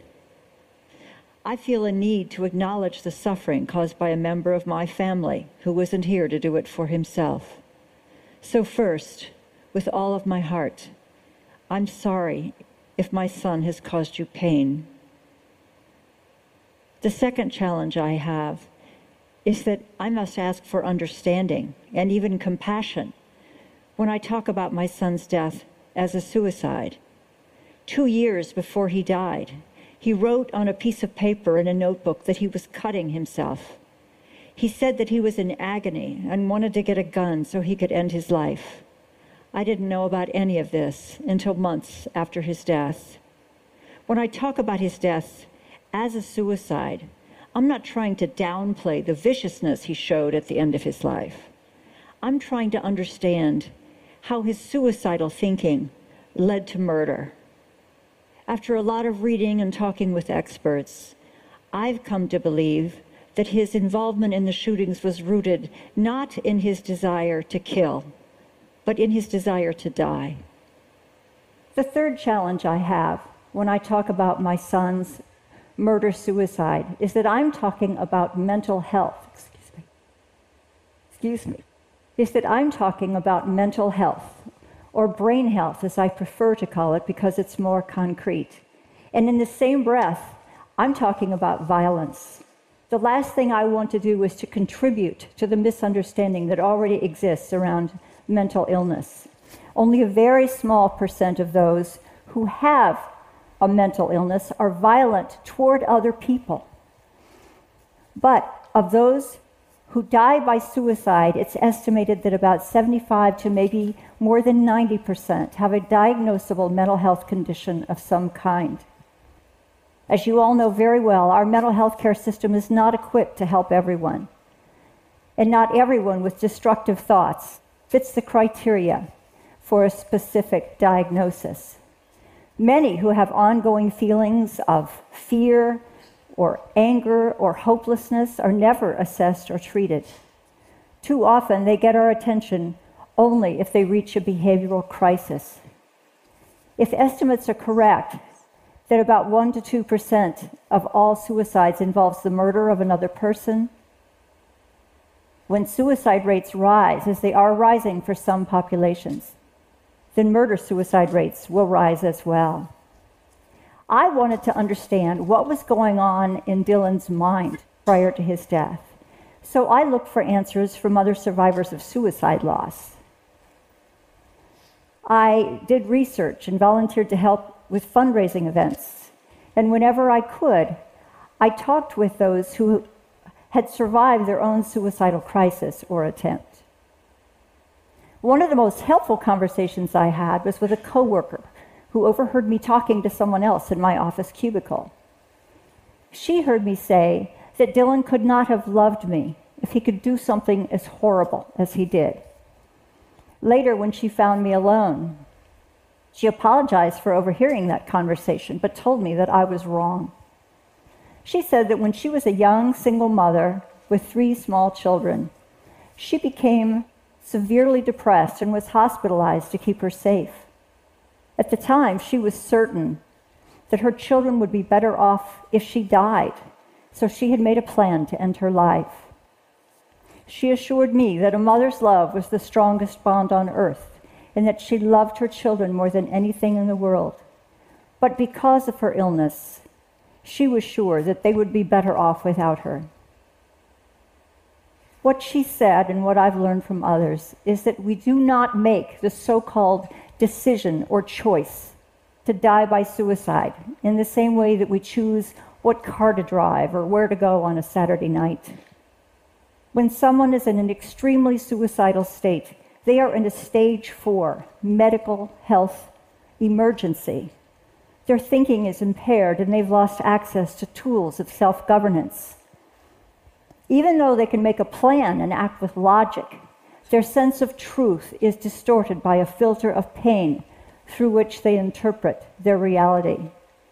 Some people can be very good at hiding this state, and they often have good reasons for doing that. Many of us have suicidal thoughts at some point, but persistent, ongoing thoughts of suicide and devising a means to die are symptoms of pathology. And like many illnesses, the condition has to be recognized and treated before a life is lost. But my son's death was not purely a suicide. It involved mass murder. I wanted to know how his suicidal thinking became homicidal. But research is sparse, and there are no simple answers. Yes, he probably had ongoing depression. He had a personality that was perfectionistic and self-reliant, and that made him less likely to seek help from others. He had experienced triggering events at the school that left him feeling debased and humiliated and mad.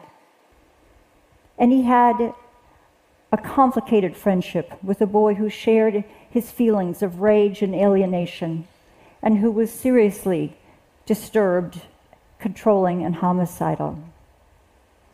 And on top of this period in his life of extreme vulnerability and fragility, Dylan found access to guns, even though we'd never owned any in our home. It was appallingly easy for a 17-year-old boy to buy guns, both legally and illegally, without my permission or knowledge. And somehow, 17 years and many school shootings later, it's still appallingly easy. What Dylan did that day broke my heart. And as trauma so often does, it took a toll on my body and on my mind. 2 years after the shootings, I got breast cancer. And 2 years after that, I began to have mental health problems. On top of the constant, perpetual grief, I was terrified that I would run into a family member of someone Dylan had killed, or be accosted by the press, or by an angry citizen. I was afraid to turn on the news, afraid to hear myself being called a terrible parent or a disgusting person. I started having panic attacks. The first bout started 4 years after the shootings, when I was getting ready for the depositions and would have to meet the victims' families face to face. The second round started 6 years after the shootings, when I was preparing to speak publicly about murder-suicide for the first time at a conference. Both episodes lasted several weeks. The attacks happened everywhere, in the hardware store, in my office, or even while reading a book in bed. My mind would suddenly lock into this spinning cycle of terror, and no matter how hard I tried to calm myself down or reason my way out of it, I couldn't do it. It felt as if my brain was trying to kill me. And then being afraid consumed all of my thoughts. That's when I learned firsthand what it feels like to have a malfunctioning mind. And that's when I truly became a brain health advocate. With therapy and medication and self-care, life eventually returned to whatever could be thought of as normal under the circumstances. When I look back on all that had happened, I could see that my son's spiral into dysfunction probably occurred over a period of about 2 years. Plenty of time to get him help. If only someone had known that he needed help and known what to do.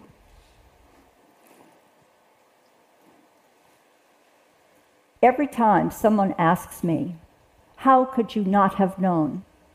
it feels like a punch in the gut. It carries accusation and taps into my feelings of guilt that no matter how much therapy I've had, I will never fully eradicate. But here's something I've learned. If love were enough, to stop someone who was suicidal from hurting themselves, suicides would hardly ever happen. But love is not enough, and suicide is prevalent. It's the second leading cause of death for people aged 10 to 34. And 15% of American youth report having made a suicide plan in the last year. I've learned that no matter how much we want to believe we cannot know or control everything our loved ones think and feel. And the stubborn belief that we are somehow different, that someone we love would never think of hurting themselves or someone else, can cause us to miss what's hidden in plain sight. And if worst-case scenarios do come to pass, we'll have to learn to forgive ourselves for not knowing, or for not asking the right questions, or not finding the right treatment. We should always assume that someone we love may be suffering, regardless of what they say or how they act. We should listen with our whole being, without judgment, and without offering solutions. I know that I will live with this tragedy, with these multiple tragedies, for the rest of my life. I know that in the minds of many, what I lost can't compare to what the other families lost. I know my struggle doesn't make theirs any easier. I know there are even some who think, I don't have the right to any pain, but only to a life of permanent penance. In the end, what I know comes down to this. The tragic fact is that even the most vigilant and responsible of us may not be able to help. But for love's sake, we must never stop trying to know the unknowable. Thank you. That honestly broke my heart in so many ways. Like, there are just so many things I can point out with what she said. I agree heavily with everything that she touched on. What she was saying about how she was so demonized after the attack, I think that's really, really sad. She had nothing to do with it. I mean, that's what I'm saying. I think it's really sad, you know, like her talking about how she had to look over her shoulder and she started having panic attacks thinking about, like, if she ran into family members or other parents of children that Dylan had killed. That just breaks my heart, like how much this not only devastated literally everyone else's lives, of course, you know, but it really, really destroyed hers as well.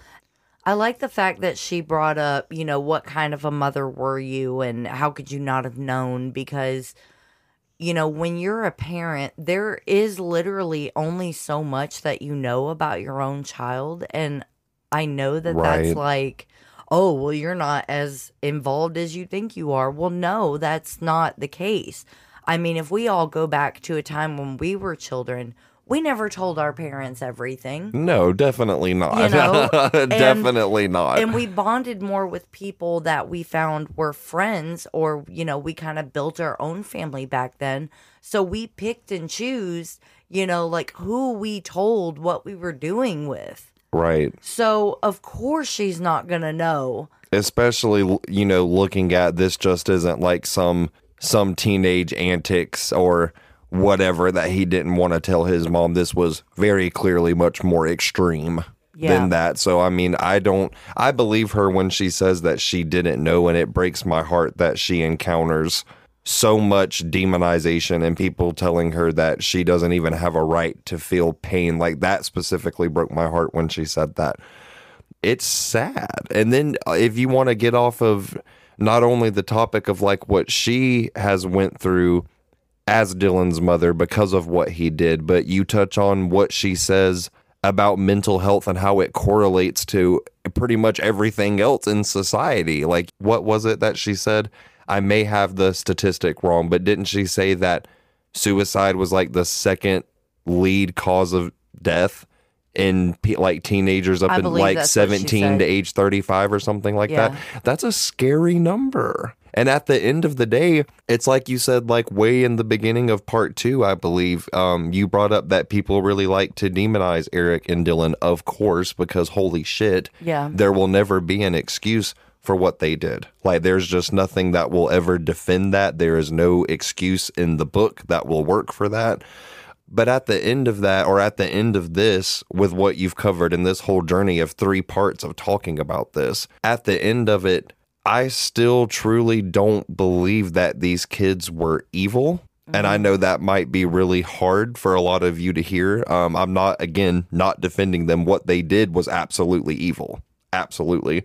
But I don't think they were evil. I think this aspect of mental health and all of its dangers, if not talked about and taken seriously, I think that's more so The message. I think Yeah. that's more so the message here, because it really, really breaks my heart. You know, you can't listen to what Sue said and just not feel that way. Like you hear the way she talks about Dylan and the way she talks about her life raising him and loving him and being there for him. But she just paints this whole picture of being his mom and the things that she didn't know. And when she looks back on it now, she's like, you know, holy shit, I kind of see a couple of things now, but how do you really know? Yeah. And the importance of that, I think, is very, very great. I think that pretty much sums up like the main points I wanted to take away from that, because I don't want to talk forever and ever about it, but that was extremely heavy. I truly agree with her. And, you know, while we're on the conversation about it, I'm going to get real vulnerable for a minute, but I think that it is going to drive home the point that we're talking about here. As a parent, I have a child that was dealing with suicidal thoughts and attempts. And as a parent, you know, me and him have a lot of really close talks. A lot of close talks that I don't think a lot of parents have the time to be able to sit and talk to their child about. Right. I absolutely love your kids. They're basically my siblings. But, you know, when all of that was going on, I can 100% tell you that I had absolutely no clue of what was going on with him before that happened. And that wasn't a reflection of you not loving him or being there with him. That was a reflection of him not talking about how he felt about certain situations. He was dealing with bullying at school. And, you know, my kids, they're amazing. And my Absolutely. son tries to protect me from a lot of things. But he doesn't realize that, like, all the things that I've been through in my life, I don't need to be protected. But he still does his best to protect me. And I think that was his way of, you know, trying to protect me from what he was feeling, because he didn't want to hurt me because he was feeling that way. Right. And, you know, I'm bringing this up because if we're talking about mental health, you know, my child comes from a very loving home. I'm not a strict parent, but I'm a gentle parent. Right. But, you know, when that happened with my son, and yes, my son is still alive, but when that happened, that situation happened with my son, I remember going through the guilt of being like, well, how the fuck could you not know? Like, you're supposed to know. You're supposed to see these things. You're supposed to catch all the signs, and I didn't either. So, you know, I can't sit and demonize Sue Klebold at all, because what you know, she speaks is very truthful. it's very true. And It's very true. A lot of this happens in our homes a lot more than we like to admit or talk about. Right. You know, so I think it was just very important to bring up this specific point when talking about Columbine, because you have so many people that were affected by an event. Not only did it happen because those 2 people were dealing with mental illness, but then after that event, the trauma that it caused created mental illness in a lot of the victims and the victims' families. And the survivors, right? Which caused more suicides to happen. So I think the more that we talk about mental health and the less that we demonize it and the less that we think that it's scary. I mean, it can get scary, but, you know, people that deal with a mental illness, as Sue said, you know, there's a very small percentage of them that take out how they feel on another human being. In a violent manner, In right. a violent manner. Right. So, you know, I'm going to get off this tangent. But it's a really good conversation, though, because that's, I'm obviously not a parent, but you are, obviously. Yeah. So that's just a point that you really resonated with, and it drives her point home further. Yeah. So, I mean, it's just one of those things. I think it was a good point to be brought up. It's very sad, and my heart breaks for every single person involved equally. Like, I can't even begin to describe that, but Right. hearing her speak, and you can just, I don't know how to explain it. You can almost hear that plea for someone to listen to her and to hear her point. You just get this vibe when you hear her talk about Dylan and how much she loved him and how much she believed she was there for him, and then just how it completely destroyed her world. I don't know. You really get a vibe when you listen to her speak about how she raised Dylan and how she loved Dylan and how she truly never, ever thought that he would be capable of thinking of or doing something on the caliber that he did. You just get this vibe that she really wants her point to be heard, and it's important shit. And I'm honestly really glad we sampled the whole thing and got to hear all of it. It's heavy. My heart truly breaks for every single person involved. It's just so heavy. It's so funny that you brought that up, because I had saved in my photos a quote from her that I was going to include, but I didn't know where to include it. But it's so funny that you were talking about that, because she says, quote, "There is perhaps no harder truth for a parent to bear, but it is one that no parent on earth knows better than I do, and it is this: love is not enough. My love for Dylan, though infinite, did not keep Dylan safe, nor did it save the 13 people killed at Columbine High School, or the many others injured and traumatized. I miss the subtle signs of psychological deterioration that, had I noticed, might have made a difference for Dylan and his victims. All the difference in the world." End quote. Goodness gracious. Goodness.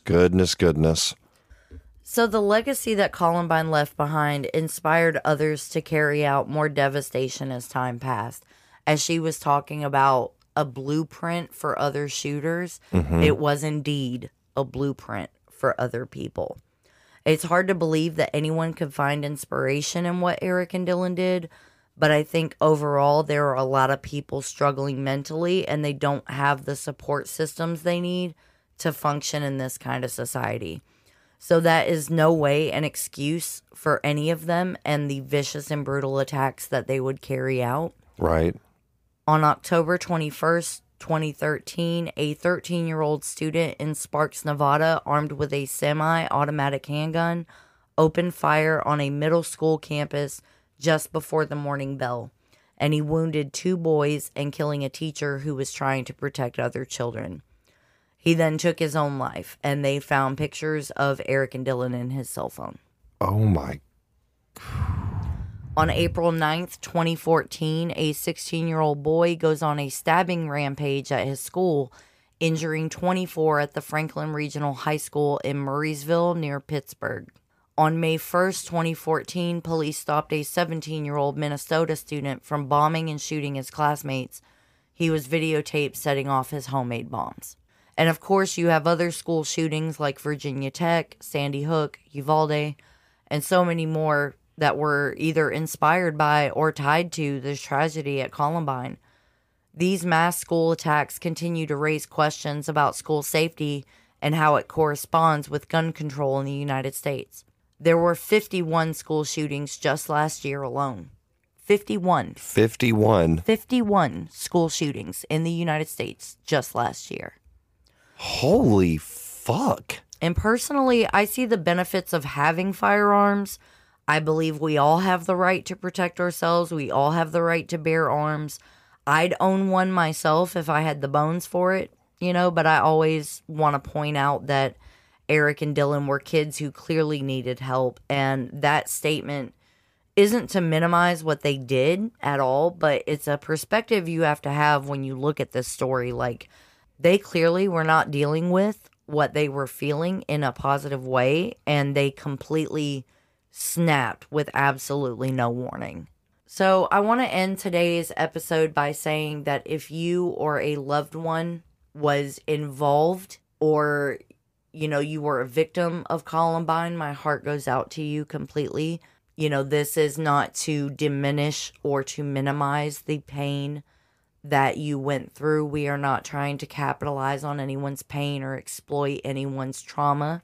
Definitely not. So I just wanted to point that out, and also say that if you or a loved one is struggling with suicidal thoughts, you can call the National Suicide Prevention Lifeline by dialing 988. The call can be completely anonymous, but they will talk to you and work with you to get you the proper help that you need. So hopefully you can take the steps to get a positive quality of life back. Gage and I both are huge advocates for mental health awareness, as we both struggle with our own battles daily. Oh boy, do we ever. Oh boy, do we ever. But, we all have a story, and we all equally deserve happiness and healing. And our message to you as a collective at the end of this is, remember that you are worthy, you are enough, you are cherished, loved, important, and appreciated always.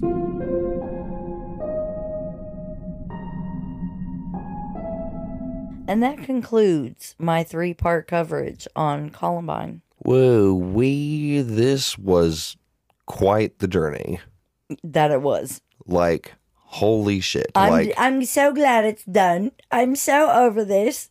Like, I don't know. I can only speak for myself. I can't speak for everyone listening. But from the beginning of part 1 till now, your coverage was fucking insane. Thank you. Absolutely insane. I am very proud of your research. Like, you for sure did the damn thing. Like, you really did the damn thing. But from the beginning of part 1 till now, I have a totally different understanding of this incident than I had before we started. I can't explain how heavy it is. I think throughout the 3 parts that we've covered, we've had a good bit of tangent. So I'm, not going to repeat myself and just go on another tangent here at the end. But you really, truly blew my mind and completely changed the way that I thought about this. It is truly heartbreaking. Woo. I don't really know what else to say to that. I'm so happy that next week we don't have to talk about this. Well, I would like to say in the outgoing notes that had I not had the resource of the Columbine site and everything that it had to offer, I don't think that this coverage would have been the way that it was as complete, because that site literally is your go-to for anything that you want to know. Gotcha. Anything. So, it really helped me put together my timeline. It really helped me with all of the facts, because there are literally so many facts in this case, and this story has not been told in its entirety like this that I have seen. Right. But, I just really wanted it to be fact heavy, and to also just give you the full picture of what was really going on underneath the surface and the day of. Because without understanding what happened underneath the surface, you're not going to understand why this happened. Right. Because this was such a senseless and just no warning kind of a thing. Yeah, that, it was my God. Again, it was I don't believe Eric and Dylan were evil necessarily, but what they did was nothing short of absolutely evil. So we are going to leave it at that, you guys. Come next week, I still have my 2-parter. I wish I could tell you that it was going to be a mental health break of some sort, but unfortunately, it is not. No, this is transformed into 6 weeks of suffer. 6 weeks of suffer continues. So if you would like to follow me and Ray and all of our weird... well, you can totally do that. You can find us on Facebook at Gore Report, a true crime podcast. On Instagram at Gore Report Podcast. And normally after that, Ray would announce our Twitter handle. But Twitter is no longer Twitter. It's now X or some stupid shit. So honestly, you guys, we're probably not going to use that anymore. So just find us on Facebook and Instagram. So yeah. Yeah. And until next time. Bye.